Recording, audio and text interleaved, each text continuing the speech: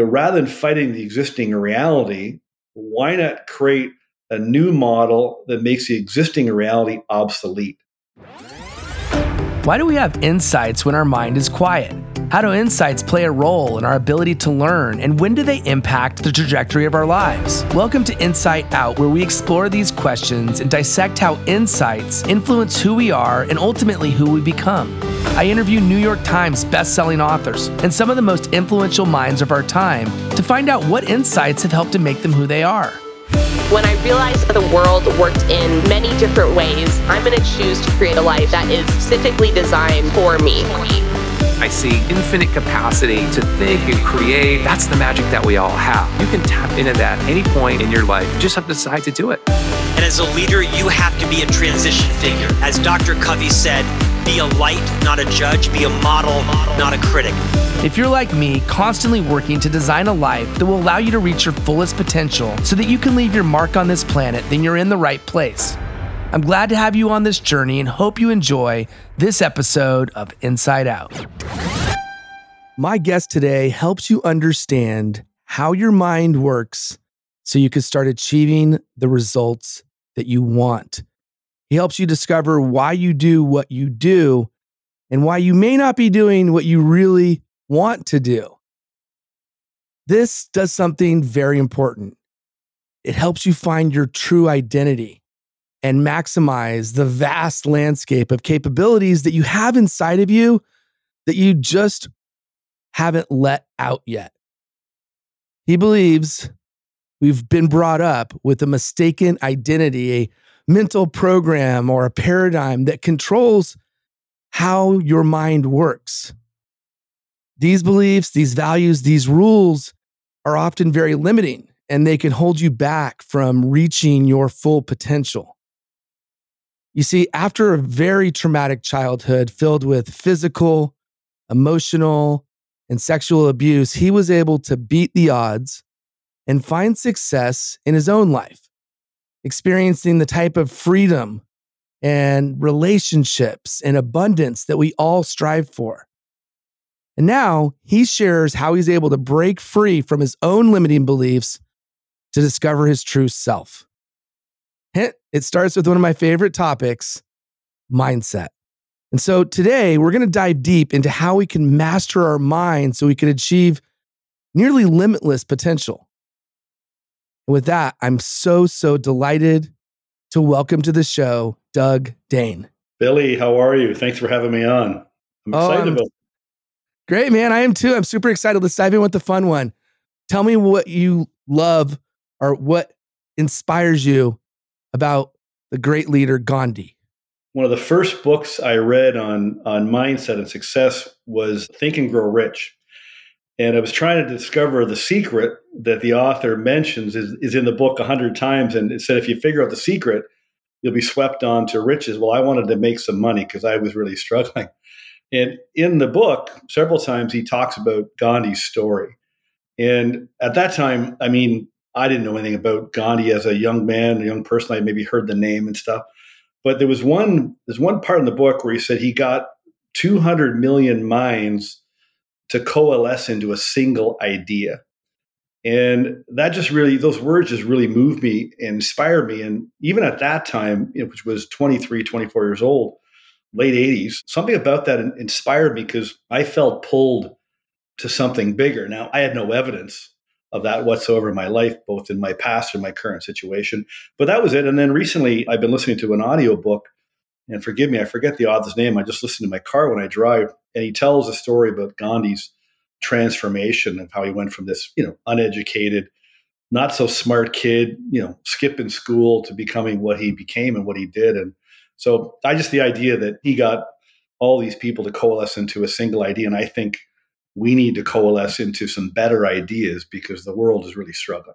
And a lot of people are struggling too. So, yeah, it's a great point. And I think we could all learn from history and the great leaders throughout history and how they evolved or how they created a movement or in what ways can they inspire maybe some of the ways that we should respond to what we're presented in life today in modern society. And so your story, I am fascinated by it. I can only say that the experience you had, you'd have to be not human to not feel at heart level for you. And at the same time, have an incredible amount of respect for what you've been able to do to live the life that you were born to live, despite the trauma, despite everything that happened. And today you actually reflect as your story being a gift. So I wondered if you could start with that. Why is your story a gift? And maybe for those who aren't familiar with your background and sort of what I'm alluding to in the trauma, give us a sense of what it was like to be Doug as a kid. Yeah, well, I'll just try to do the Cole's notes on the story. 6-month-old baby gets dropped into this violent alcoholic home.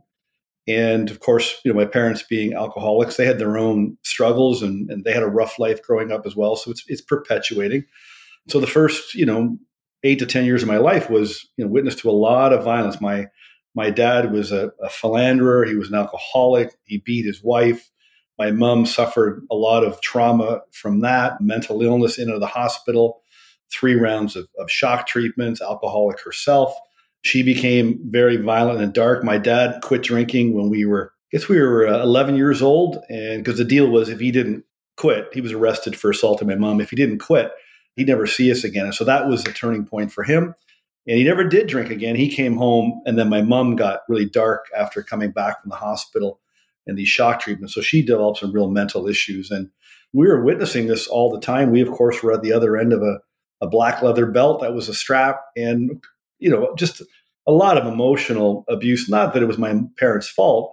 I mean, they were just doing what they were able to do with what they knew. But they certainly drilled a lot of stuff, at least into me. My brother's has his own story. I won't tell his, but yeah, I just really, really struggled. I grew up. It was odd because I knew that something was off track. I didn't know what the right track was, but something just didn't feel right. And I certainly didn't feel right about myself. And of course, typical emotional effects of trauma and that kind of abuse and witnessing that kind of violence, growing in an alcoholic family is very common to take on the blame and the shame. And so I went looking for love because I wasn't getting it home. There was definitely no love in our house. And I went looking for it. And I was skipping school and hanging out downtown. And I ended up hanging around at this Radio Shack electronics store and met a man. He was in a ring of pedophiles. There was 5 of them, and they corralled about 23 boys that we were aware of, and I was one of them.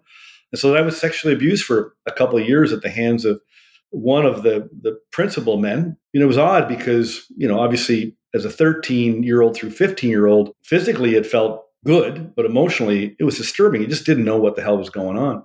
And that ended with my kidnapping at 15. Police arrive at my door when I come home.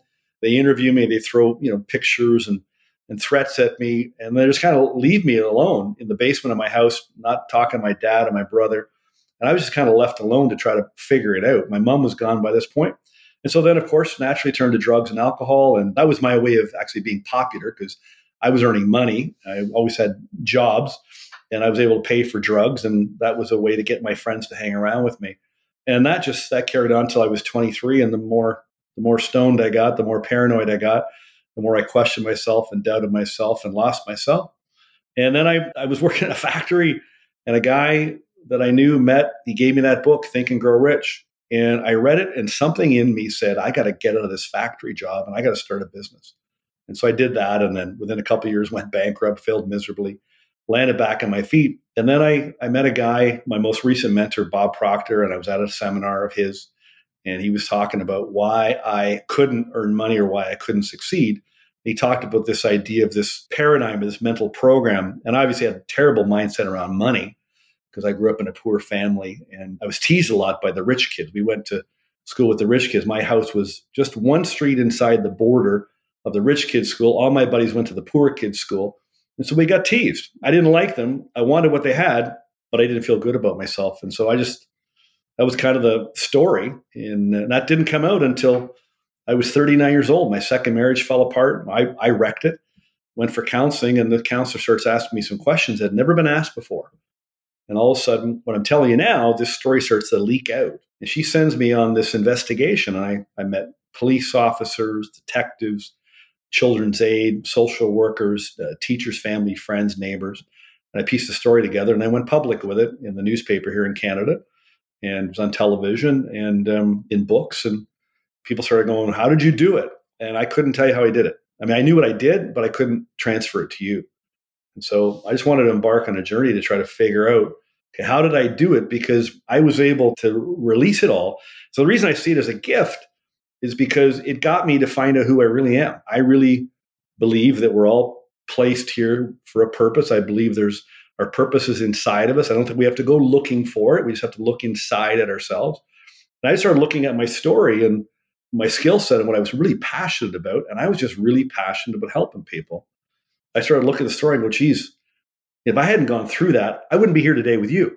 In my book, there's a part about the adoption. So I feel very grateful that I was adopted for a couple of reasons. One is it gives me perspective that I could have landed in any home. I mean, I landed in that house, but I could have landed in your home or another home. I could have grown up in a wealthy family. I could have grown up in a family of doctors. I could have grown up in a family of music. I could have grown up in any family, and I probably would have been like that family. And so it gives me perspective that I don't have to hold on to my story to define who I am. I can rewrite my story. And then secondly, and most importantly, is I saved a little boy's life. Something in me was able to beat the odds, as you called it, and survive and now thrive, where another little boy might not have made it. And so I'm very grateful. I just look at the whole story as a gift because I get to do what I'm able to do now.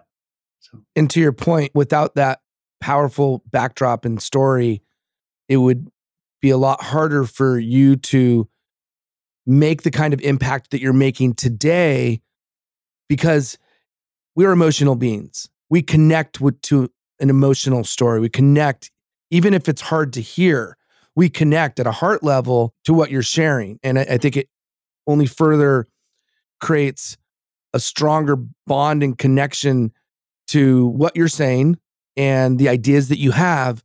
Because if you could go through the journey that you went through and land on the other end like you have and be able to help people in the way you have, it's inspiring. You have a quote that I love that you share. I don't know if it's your quote, but it was a quote that I read in doing some research for you. The average person tiptoes through life hoping to make it safely to death. And one of the things that you said is you say we're kind of like pumpkins in a jar. And I wondered if you could talk about that. What does that mean? Why are we that way? And what does that mean exactly?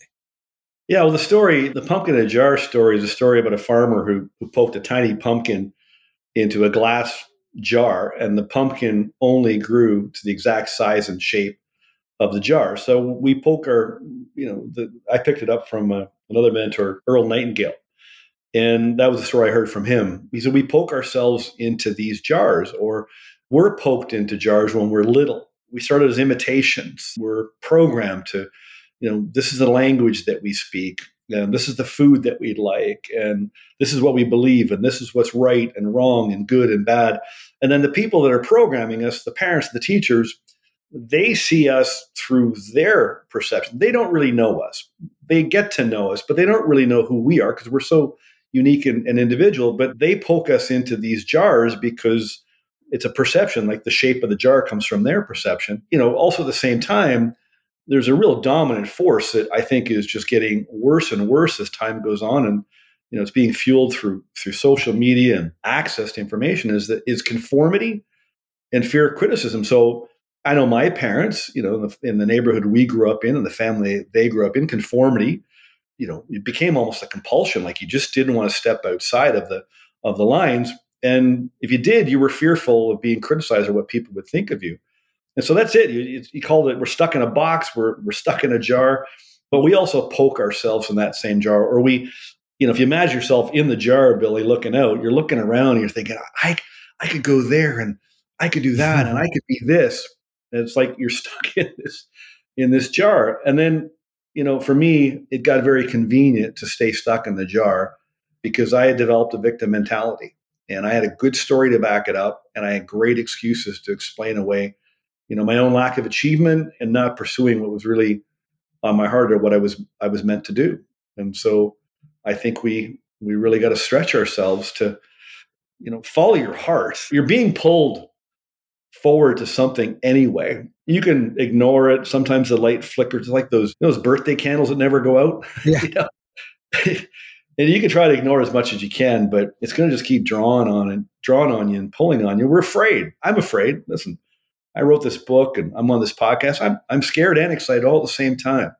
I don't know, why be buried in a jar when you could break out and really enjoy life and do something special, because you are special. You have gifts.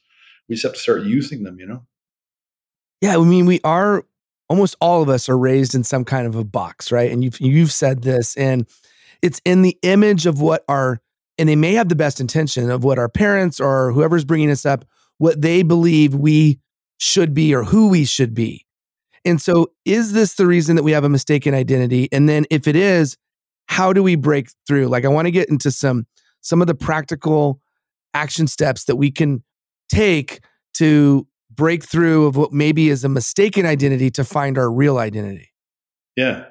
Yeah. So I think, just to back up again, I think I say most people struggle in life and they're stuck. They're stuck in a prison, sometimes of their own making. In my case, it was caused by what other people did to me, but we're stuck in this prison. And I think it's a case of mistaken identity. And the real villain is your upbringing, your programming, and maybe today the system that kind of keeps you stuck. And the key to your freedom really lies inside. Take a really close look at who you are and what you are, and we can talk about how you do that. But literally, just this programming, again, it's rules, values, beliefs, good, bad, right, wrong. And very early on, we're taught that if we're good, we get praise. And if we're bad, we get punished. In my case, I got hit. And so very early on, we just want to be loved and accepted and validated. And we want to know that we're okay. When you're little, you got a lot of questions running through your mind. And then around, I don't know, 5 or 6, your intellect starts to develop. You start to go to school. You start challenging the parents. You start fighting back and pushing back because something's off track. Now, you don't have any power. You don't have any awareness. You don't really know what is the right track, but you push back. And then they get you to conform and stay quiet. Otherwise, you get punished and you don't get love. And then, I don't know, 12, 13, 14, 15, it comes back again. Early 20s, it comes back again. Mid 40s, they call it a midlife crisis. It comes back again. And, like that quote, we just kind of tiptoe through life trying to make it safely to death. So I think that's the mistaken identity. People just program us to be what they think we are and what we're not. And we believe them. We're told something about ourselves. Like some of the things I was told about me, I mean, they were so buried in my subconscious. Some I remember, some I don't. But I grew up with a real poor attitude that there was something wrong with me. There had to be something wrong with me. And so we get stuck into that, and you have the mistaken beliefs about yourself, limiting beliefs, because you get the self-image that's literally imprinted on you early by the way that people treat you and react to you. You think that's you, and then so you carry on. And of course, naturally, you start behaving that way, and you get reactions to the actions, and it just reinforces in what's called this beneficent cycle, meaning the cycle just continues for good or for bad. So if I have a positive self-image, it's beneficent. If I have a negative self-image or inferiority complex, it's beneficent, it just gets worse. And so it's this vicious cycle, and we stay stuck. And so I just tell people, there's nothing wrong with you. The only thing that's wrong is what you believe about yourself or about the way you should approach the world. One of the chapters is called Stop Shoulding on Yourself, because you should do this, Billy, you shouldn't do that, and you should do this, and you shouldn't. We were should on a lot when we were kids. And so I think that's how it's formed. And we just kind of accept it and we go with it. And then, of course, you make these mistakes and you get evidence and go, see, Doug, I told you were a piece of crap. Your parents told you were a piece of crap. My mom used to call me a little devil because I was born on Devil's Night. My brother was born the day before Valentine's. So he was the angel and I was the devil. And sure enough, I fulfilled that. I got into a lot of trouble. And you just go through life thinking that's who you are. Yeah. And to your point, you kind of seek confirmation. It's like confirmation bias. You seek the confirmation that what you think to be true is in fact true, even if it's actually not true. That's just mind-boggling to think that that's what we just, it's a perpetuating cycle. The other thing that is really interesting to me, I was binge watching your YouTube channel, and one of the things that stood out was you talk about the fact that we as humans tend to think too far in advance and that we're naturally goal seeking. And so we don't live in the moment. We don't operate in the moment. Why is that something that you think is something we should look at and adjust? Well, what I learned, so I was struggling. I was trying to get ahead, making all kinds of mistakes, and I was doing well in business. And I mean, I didn't go to school or anything like that, but I had some evidence that I was intelligent to some degree. I'm thinking something's not working here. I mean, I'm a bright enough guy to succeed here. I better figure what the heck's going on. And so as I started to look in more into the mindset, I was taught, in business, the typical stuff and goals and strategy and all these different things. I didn't really understand mindset. And if you started talking to me about it, I would have said, Billy, you're out to lunch. You know what the hell you're talking about. I didn't know what I was talking about. I was ignorant. And so I started studying how your mind actually works. And a phenomenal book that really was a turning point. It is called Psycho-Cybernetics by Maxwell Maltz. He was a doctor. And back in the 50s and 60s, they discovered that your mind is an automatic goal-seeking mechanism, just like a torpedo or a missile, and it directs your brain and your nervous system. Now, I didn't know that, but I'm reading it, I go, geez, this makes a lot of sense. I figure, all right, if I got this, and he said, you're not a machine, but you have a machine, and I'm the operator. I figure, well, if I'm operating the machine, I better friggin' figure out how it works. So I started studying how it worked, and one of the key principles on how the machine works, just like the map on your phone, your GPS, it only works in the present moment if you're focused on the present moment. And so the idea is, and we're taught to worry about our future, and 70% of our worries never even come to fruition. And we're taught to look backwards on our past with guilt and resentment. So what I learned, I was suffering from anxiety and depression. And most of my anxiety came because I was so worried about the future. I had goals, and I knew what I wanted to do, but I was so worried about, could I do it? How's it going to happen? And then, of course, I spent my life with guilt and resentment, looking back on my past with shame and regret. And so if you're looking backwards or you're worrying too far in the future, you're going to get in trouble.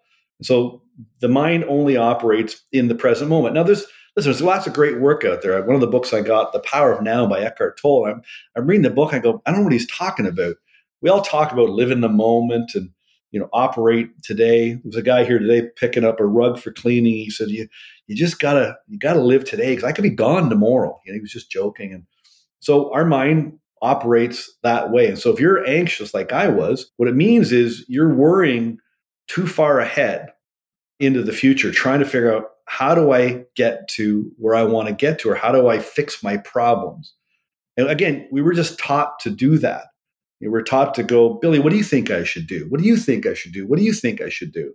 And we were taught to get opinions of others. We go ask people for advice, and they don't know what the hell they're talking about. So we learned to do that. And of course, when we were little, we watched our parents ruminating on the past as well. And if we made a mistake, they'd love to bring up past from our past or mistakes from our past. They go, when you were 7, Doug, you da da da. And so we're just taught that way. And so very few people understand how the mind actually works. It is a machine. Very few people know how it works, let alone how to teach it.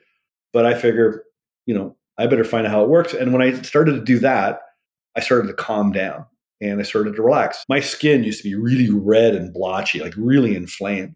So the more I started living in the moment, and in this book, he said, live in 24-hour blocks. And so I started practicing that. Like if something comes up for me now and it's something that's going to happen tomorrow, I go, nope, I don't need to think about that. I don't have to worry about right now. So as I started to operate more with that rule, and I would snap my fingers and go, nope, I'm not looking backwards. I'm only going forward. Nope, I'm not looking at the past with guilt or resentment. Nope, I'm not worrying about the future. And I would just use this physical anchor to correct myself. And then fairly quickly, I started to calm down and my skin started to clear. I sweat less, and I got more effective and more productive and more successful because my mind had this gift of creative imagination, and it only works if you're relaxed. So you can't solve problems when you're stressed out.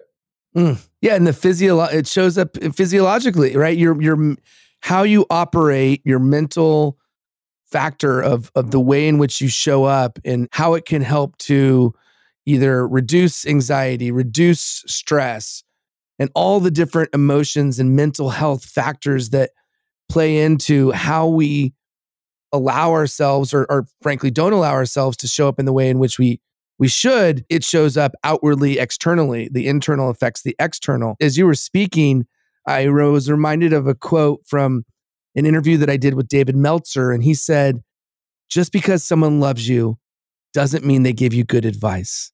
That's right. And he was talking about his family and his parents and all the advice they gave. And a lot of times it wasn't good advice, right? So just because someone loves you doesn't mean it's actually good advice. One of the things that, and by the way, we're going to go deep into the mindset piece, and you already got some real good nuggets there. So if you're listening right now, go rewind a couple minutes and listen to that again. That was gold right there.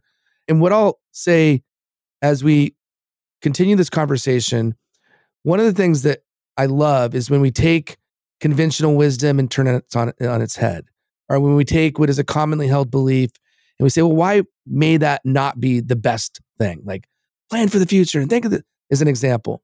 You actually guide people to take the road less traveled. Why is that? Well, I'm just thinking about what we were just talking about a minute ago, so just imagine this. Most of us don't believe in ourselves. We doubt ourselves. We don't believe in ourselves because of maybe what we've been through or whatever. And so naturally, and we're also taught to go ask people for their opinions and do all this research and all this stuff before we make actual decisions about what we want to do. And so it's no wonder that people are stressed out, because if you don't believe in yourself and you second guess yourself, and then all you do is go ask everybody else for their opinion, and it's not going to line up. Like, you don't have a good feeling about it, and you start feeling something's wrong. And what I did, is you think there's something wrong with you. Did you ever consider maybe there's nothing wrong with you at all, and maybe the only thing that's wrong is the way you were taught to go about making these decisions in your life to do what it is you want to do. So I think that's a big problem. And again, you lap on this habit of conformity, and then this outward fear of criticism. It's pretty difficult for people to move ahead. And then certainly these past couple of years, life has gotten hard for a lot of people. But I love what you said. We just kind of go the way that we go. We follow the masses. I mean, I know for sure now, I wasn't sure of it when I first thought I was sure of it because I was second guessing myself, but I now know for sure most people are struggling with anxiety, fear, doubt, depression, a lot of that stuff. They could take control of that if they just understood who they really were, how their mind operates, take control of that thinking, and just follow a few simple rules. They would calm down and they relax. Everybody's going outside, try to find a way to feel better about themselves. You got to go inside. And so what you said about taking the road less traveled, or I love Buckminster Fuller's quote. He's the guy that invented the geodesic dome. And he said, rather than fighting the existing reality, why not create a new model that makes the existing reality obsolete? So I'm just on a mission because I've discovered, at least for me and many people I've helped, that there's a simpler way. It's simpler, it's faster, it's not all that complicated, although I made it complicated for so long because I didn't believe in myself. And when I finally believed in myself and I had the science, I go, this is really simple. And so I'm trying to disrupt. I want to disrupt the personal development industry. I want to disrupt the mental health industry. I am now at a point in my life, I know I'm supposed to go on this mission to get people to go down a different road because everybody's going that way. And my mentor said, Doug, if they're all going that way, there's a problem. You should go the road less traveled. And so I started going down that road and going, actually, this was the right road. It's quiet, but it's the right road. Yeah. Yeah. You might not have as many people around, but that's not a bad thing. No. Sometimes you need to weigh, why is it that everybody's doing the same thing, going the same direction? And often it's for the wrong reasons. So you alluded to self-image earlier in our conversation, and I love frameworks. I love formulas. You have the self-image formula. I would love for you to dive in and talk a little bit about that. First off, you got to get this straight, and whether you agree with me or not, it doesn't really matter. Your self-image. So we've got this machine, as I mentioned. It operates by certain principles, and it's a cybernetic mechanism. Another example you'd relate to would be your thermostat in your home. Okay, And so your thermostat regulates the environment. So the device, the machine is the thermostat, and inside the machine or the device is a program. And you set the program. And if you want it to be 72 or 68 or 74, you're in charge of that. Now, because it's pre-programmed, it just runs automatically. If it's cold outside and the door's open, cold air comes in, the thermostat comes on, furnace fires up, warms up the house. Well, that thermostat is run by a program. Our program that's running our machine, our device, is our self-image. You can't outperform it. You can only go as far as you think you can go. But you got to remember, the image you hold of yourself for most of us is based on lies or non-truths or this mistaken identity. So the first thing you got to get straight is, number one, you have to accept the idea that and understand it, and don't take my word for it. I mean, you can spend years like I did trying to find it out, but you could take my word for it that the self-image is regulating everything. So if you can agree to that, great. That's step one. Step two is then you have to understand that you can't change your self-image unless you see that the image you hold of yourself is based on something that's not true. So what I went through, what I was told I was and I wasn't, was all a bunch of lies, but I believed it. And you can't create a new self-image unless it's based on some form of truth. So the truth is, or the lie is, that you have this mistaken identity. You're capable of way much more than you are doing right now. You know you're pulled towards more. You know you can do it. You're not doing it, but you know that you can be doing it. And that's the truth, or that's the lie you're operating with, these limiting beliefs. And so then what we got to do is, how do we get to the truth? I get people all talk about, act as if and act like the person you want to become and fake it till you make it. I don't believe in faking it till you make it. There's a connotation to faking. I think the key is just find out what you're passionate about. Go to your heart and just ask yourself, what do I care about? What do I love to do? What's important to me? What's the hill that I want to take? What's the wrong that I want to right in the world? Gandhi, he got latched onto a wrong that he wanted to right. Indians in South Africa were being mistreated, treated poorly, and in India as well. He latched onto that. So you just find out, just ask yourself, what do you really want? Who do you want to be? And if you ask yourself that question and keep asking it. I didn't like asking that in the beginning. I mean, what do I really, really want? That's a big question. I kept asking it. And then if you ask, ideas start to come out, and they're inspired ideas. You get a buzz, you get a rush, you weep, with passion or emotion. Oh, I just want to do this. And you got to start to pay attention to that. And you got to realize that if you want to do something, or you want to be something, or you want to change something, you wouldn't want that unless you already were that person. That's what you got to get straight. You wouldn't want something unless you already were that person. You don't believe that you're that person because you're locked into this mistaken identity. So that's the clue. What do you want to do? How do you want to change the world? What moves your heart? You already are that person. And then there's just some steps you take to kind of uncover that. And one more thing, I think too many people spend too much time trying to fix themselves. I spent years in therapy and counseling and books and self-help and all this stuff going, what the hell's wrong with me? And I kept asking myself, what's wrong with me? What's wrong with me? And I found out I never got an answer because there's nothing wrong with me. And so rather than trying to fix everything, I just started to pay attention to what I wanted. And I go, what sort of person would somebody be if they were doing that? What would they think? What would they believe? How would they act? How would they dress? So we just got to get connected to our heart.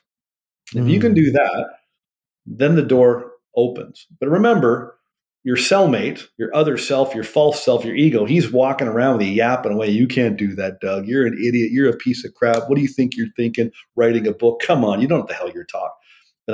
And never leaves. But if you get stronger in the belief of who you really are, he starts to get a little quieter. It's like, remember Fred Flintstone with the angel and the devil? Yeah, totally.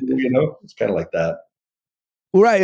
I had a guest that called it the beast in your head, that it always is there. It's sometimes you could turn down the volume, but it's going to be there. You're not going to completely eliminate it, but you can't ignore it. You can ignore it, and you can choose to not let that beast or devil or whatever we want to call it, alter ego, whatever that voice in your head that's saying why you shouldn't do something. It's doing it to protect you. It's doing it because it thinks it's going to keep you out of harm's way. It's going to, in some way, make your life less stressful or not in any way causing you harm or risk. We're no longer threatened by wild animals. We're no longer threatened by all the things that probably early man was threatened by, yet we still have this antiquated, in a lot of ways, safeguard built in to allow us to avoid those potential hazards. And so self-image is a fascinating thing to dissect. And you have a success formula. Again, I go back to the formulas. I'm a sucker for formulas. You say in to guide yourself to success, 1, you need to have clearly defined goals. 2, you need to be able to make decisions quickly. 3, which we just talked about, is you need to have a healthy self-image. And 4, you need to have the discipline to develop good habits. And so rather than go into every one of those, I want to go into goals. We already talked about self-image, and I want to talk about habits and how to develop good habits. So let's pause on habits. Let's first go to goals. One thing that you don't agree with is SMART goals. So how should we think about goals, and why are you maybe not as big of a fan of SMART goals as the general masses? Well, SMART. So if you don't know SMART goals, I grew up in business, and it's specific, measurable, attainable, realistic, and time bound. I like the S and the M and the T. Attainable and realistic, I think that limits us. Now, it's okay to have those kinds of goals, but that keeps us within the framework of our current self-image. And it doesn't bring us a lot of satisfaction because we have this God-given gifts and talents and desire that's placed in our heart that's pulling us. It was Jim Rohn. I was reading a book, Jim Rohn. He said, it's a real bugger, He said, because you're capable of more, but you don't go after more. And then you give yourself a hard time that you don't, So what the kind of goals you want to pursue are the goals that are really on your heart, not the safe goals. Listen, I have safe goals for sure. I have little goals, SMART goals to get to the big goal. I always relate it to climbing Mount Everest. So that would be, that's not a very smart goal for most of us. Okay. I mean, I've never climbed a mountain, but it'd be probably pretty risky, right? And I love studying people and reading about people that have done it. And so summiting Mount Everest, that's a monstrous, scary type goal. It's exciting. It scares you all at the same time. It really draws something out of you. Now, to get there, I have to set some SMART goals. I was reading a book by a climber here. He's in New York. And so he talked about the benchmark goals. He had to train. He had to raise the money. So it's okay to have SMART goals or like benchmark or short-term goals that get to the big goal. But if you don't go after the big goals, you're not going to satisfy that desire inside of you. You can have a comfortable life. You can have a very nice life, but trust me, you're gonna feel that regret. And I think the other thing is, if you don't go after what you really want, you're selling yourself short, and it causes an internal conflict. I think one of the reasons we don't feel so good about ourselves because we're living with this internal conflict. We're creating the conflict ourselves by minimizing ourselves and shying away from these gifts and talents. And so, and again, as we said earlier, this mind, it is goal seeking. It requires a target. So if you get up in the morning and you have a goal, you're just wandering around aimlessly. And this machine, it's a scanner. It's scanning all the time, looking at where it should give its attention, and it's directed by your thinking. So if you're thinking poor me or my poor life, or I'm worried about my job, or I'm worried about my money, I'm worried about my relationship, whatever, that's whatever you give it attention to, that's where it goes. And it points you down that road. So we should supply it with a target that we really, really want, because that gives you energy. I remember my mentor, Bob Proctor, he said, somebody asked a question, he goes, Bob, I don't have a lot of energy, and Bob's answer was just this. He goes, energy comes from desire. And if you don't have any energy, it's because you're not pursuing something that's giving you energy. You don't have a reason to get out of bed in the morning that fires you up, that lights you up, that fills your heart. And you don't have to live that way. Most people won't. But if you do, man, oh man, it's just a better way to live. You feel alive. Yeah. Yeah. And it's to your point, you're confining yourself if you say, okay, this has to be put within a band of being realistic and not allowing yourself to explore something that's a stretch goal or something that's even further than you might even be able to imagine yourself at the point where you set that goal. And so let's now talk about the fourth ingredient, which is the discipline. And I love the word discipline in there, the discipline to develop good habits. So let's dive in there. Why is that so important? And also, I'm curious what your thoughts are on the mental mindset implications of why habits are so important. Well, first off, just fundamentally, human nature, we're habitual. So if we're habitual, we probably should operate properly habitually. We have to get it straight that pretty much all of our habits are learned. And discipline is simply the ability to give yourself a command and then follow it. So if you want to form new habits, your willpower is not going to cut it. I mean, this time of year, of course, everybody's talking about willpower and habits. And, there's books out there on best-selling books on habits and all this stuff. And everybody wants to form better habits because they're not happy with their results. What I learned to do, and I was the same as everybody else, what I learned to do was actually, I just started giving myself an affirmation or a command verbally and in writing. And I started reprogramming my subconscious. So you mentioned earlier the knowing, doing gap at the beginning of the show. So we know what to do. We know what we should do and what we shouldn't do. I know I shouldn't drink that much. I know I shouldn't eat that. I know I should go to the gym. And so we know what to do, but that happens at the intellectual part of our mind. And that's where the willpower also resides. But the doing comes at the subconscious, the automatic part of the mechanism is at the subconscious level. So if you just, write a New Year's resolution and try to keep it, it's not going to stick. And then the problem is you get frustrated with yourself and you start giving yourself a hard time that you couldn't make it stick. And so just like when we were little, that's how simple it is. Just when we were little, you just start programming yourself with a new command or a new affirmation. Just like when we were little, go brush your teeth. Did you brush your teeth up? Go brush your teeth. Go brush your teeth. I don't have to think to brush my teeth. I just brush them. And so that's the starting point. And we just start to give us these simple commands. And so what I now do, if I want to form a habit, I don't actually try to do anything. All I do is I reprogram the subconscious first. I change my mind first. And the habit just starts to follow.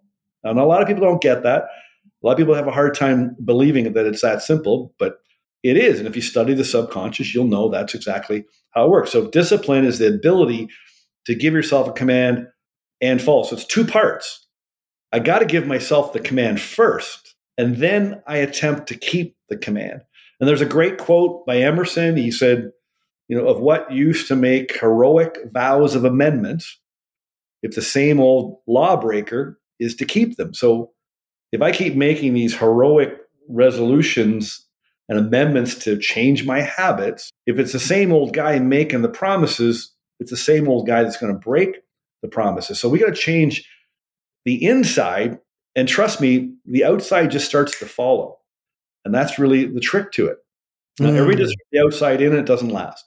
Yeah. And then they fail, and they give themselves a hard time. Plus, when we were little, one more quick thing. When you were little, if you didn't go brush your teeth, you got in trouble. You weren't praised when you tried to form habits. You were punished when you couldn't form habits. And so we have a negative association to habit forming.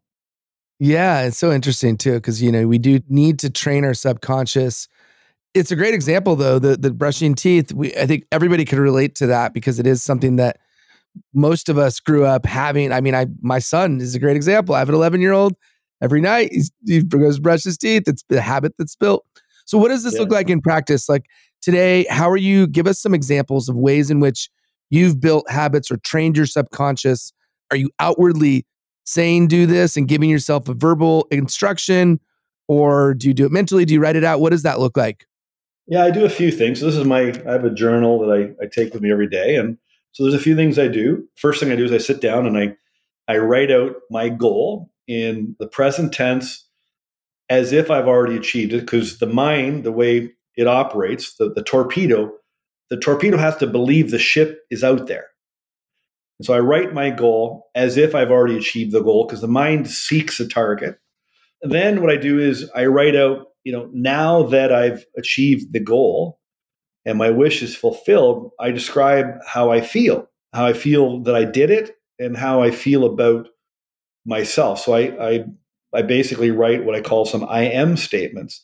I make these statements of the sort of person I am now that I've achieved the goal. And I only work on 1 or 2 habits at a time. Drop the list. I mean, you're wasting your time making a list of habits you're going to change. If you want to make the list, but then just grab one off the list, maybe 2 at a time. And what I do is I have what I call a 1-line affirmation. So the affirmation of the command has to fit on 1 line of an 8.5 by 11 sheet of paper. And then I write out the command, the affirmation. You use what's called self-suggestion until it becomes auto-suggestion. And so the more, your son now is probably auto-suggesting to himself to go brush his teeth or to remember. But in the beginning, you had to self or suggest to him. And so I write it. There's a funny story. I lost 20 pounds on an affirmation. I had an affirmation. I live in a healthy body. I'm at my perfect weight. I live in a healthy body. And so I was writing it and I recorded it. I just kept listening over and over and over. And then after a couple of months, and I wasn't even paying any attention, people go, "Have you lost weight?" I go, "No." "Have you lost weight?" "No." Because I didn't change my diet. I wasn't going to the gym. I was just doing what I always did. And then one night I'm at a party and somebody goes, "Did you lose weight?" I happened to go to the spare bathroom. And there was a scale there. I don't have a scale at home. I step on the scale, and sure as heck, I lost 20 pounds. And then the next week, I was in my favorite restaurant, and Abe, who serves me all the time, he goes, "Do you want the usual?" Which was, a glass of red wine, steak frite. I go, "No, I think I'll have a quinoa salad and a Perrier." And he just looked at me, and I was shocked. I didn't consciously make these choices. The choices just started to change automatically. And it's not something I made up. It's just something I discovered. It's been around for hundreds of years, but we just don't think that's true, or we want the fast route, the easy route. We want the instant route. It doesn't work that way. It does work pretty quick if you stick with it. We do. We live habitually. And if we're able to create the habits and create the mechanism to allow those habits to be immersed in our actions and daily activities, there's nothing that we can't accomplish. The mind, let's go into the mind a bit more, because I'm curious. A lot of people don't take the time to understand our mind, which is mind-boggling, pardon the pun. It's mind-boggling that people don't take the time. If you were going to shake somebody and say, "Hey, you need to know this. You need to know these 3 things." What would those 3 things, 4 things, whatever it may be, what would be those things that, maybe something that we haven't covered yet about the mind and about mindset that people either don't know or you want to make sure that they should know? Well, the first thing, if I was really quick with something, the first thing I'd ask, we go, "Are you happy with your results? Yes or no?" No excuses, no stories. It's a yes or no. All right. No? All right. So would you agree your way is not working? Yes or no? Yes or no? Yeah, I agree. Okay. So I want to get them clear that what they were taught isn't serving them. And then I just want people to understand that your mind is a machine. You got to get straight, and you got to provide your mind with a target. And if you have any doubts about what it is that you want, it just simply means you have doubts about yourself that's causing you to second guess yourself about what it is that you really want. So I just want people to get it straight in their head that if they doubt themselves or they don't believe in themselves, it's because they believe things about themselves that aren't true. Park that for a minute and go, just tell me, what do you really, really want? If you couldn't fail, right, what would you do? You were engineered for success by your creator. What would you do if there was no fear of failure or fear of what other people would think?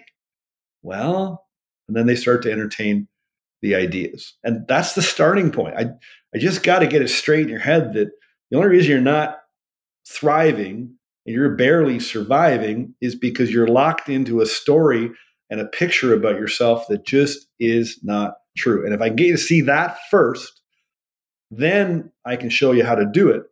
Because if your mind's not open, you can't accept new ideas. You just can't, no matter how badly you want to change. If you're not open to new ideas, your mind is not open. And so then mindset, people go, everybody talk about mindset. Well, what I said that I do in the morning, I set my mind each day. Right? Each day, I got to reset my mind on that target, why I want it, who I am, because that other guy and everybody else around me wants to talk me out of it. And so we have to set our mind every single day. It's not, mindset is an action, it's not a thing. I mean, it is, but you've got this machine and it operates like this map. You got to tell it where you want to go and keep your eye on the target and keep moving towards it.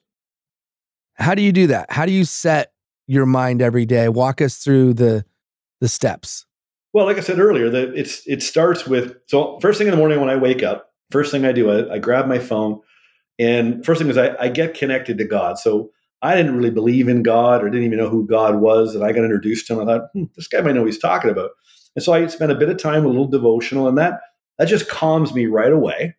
And then on my phone, on my notepad, I used to have it on a piece of paper and writing. It's on my phone, and I have a written description of me as if I'm already the person that I want to be. And so right now, my goal is this book. I'm so happy and grateful now that I'm an international best-selling author, and this book is changing lives all around the world. That's the goal.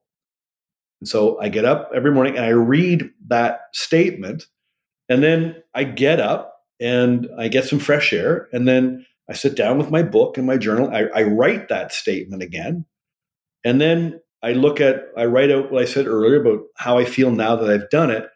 And then what I do is to operate the mind properly, to set my mind. So there's focusing on the target, but then I have to ask myself, okay, what am I doing today? Just today. What can I do today to move towards the goal? I don't worry about next week or next month. I see the future ahead of me, but I'm just trying to figure out what can I do today? Because I may not be here tomorrow. I could walk out, I'm downtown Manhattan here, I could walk out and boom, I'm gone, hit by a car, right? I just try to focus on today and try to come up with, so here's my little Post-it note, there's my 7 things, right? Usually I come up with 6 or 7 items, and these are the only things I focus on today, nothing else. That's it. And so that's setting my mind on the target for today. And then I just drive, and I just enjoy the drive, and I look in the mirror once in a while. Maybe I look behind me to gather some information. I keep my eye on the road, and I just let my mind direct me and call out the directions as I drive, just like my GPS does on my phone. And if you listen and you pay attention and you relax, you will get ideas. Super powerful. Well, listen, I've thoroughly enjoyed our conversation, and I want to end with my last question, and then we'll talk a little bit about where people can find you, talk about your book, and make sure everybody knows all of that. Before we do, you say, and I love this, that you don't find your purpose finds you, discovers you. Why is that? Well, I got to give credit. I can't remember the author, but I was searching for my calling.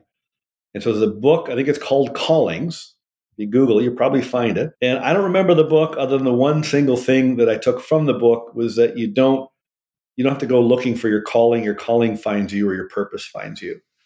And so I tell my friends when they're searching for the love of their life, I go, if you're busy out there searching online and on dates trying to find the love of your life, they can't find you because you're moving all around, And so what I find is that, what I found was, if I just sat back and I asked myself some really good questions, I call it Google your mind. Your mind is this amazing machine. And if you pose really good questions to your creative imagination and you're in a relaxed state, you get some pretty good answers. And so I just started asking myself some questions. What do I really, really want? What's important to me? How do I want to be known as? If there's a wrong in the world that I could right, what would that be? And I just kept asking the questions rather than, panicking and freaking about what I needed to do today. I spent more time thinking and listening and a lot less time doing. And if you can just stop for a little bit and think and ask yourself some questions, you'll get the answers. And I think it's revealed in the way people see you. So, Billy, if I asked, 20 people that knew you or had met you, they would have a perspective on you, and they generally when people are around you for a little bit, they start to see your gifts. They start to see your authentic you, because you can't hide it, really. You can mask it, but you can't really hide it. And it starts to show, and people start telling you, I remember when I first started discovering this, my mentor, Bob, I called him, I said, Bob, people keep telling me I have a gift. He goes, you do have a gift, Doug. I go, I do? He goes, yeah. Because everybody's got a gift. He said, the difference is you're using yours. And so you start to listen to other people, not their opinions, but they'll say stuff about you, and it just resonates with you. Now, you're probably not comfortable with it. We're not very good with compliments. I wasn't very comfortable receiving these words, but it resonated. It felt true. And the truth always feels good, and a lie always feels bad. So start paying attention to what people see in you. And I was lucky. I had somebody that believed in me until I believed in myself. And I think if you just start paying attention and asking and listening, you'll get clues. And then again, back to what I said earlier, if you want to do something, you are that person. If you can latch onto that idea just enough to take one action step today, just do one thing, make a phone call, send an email, do a video, do something.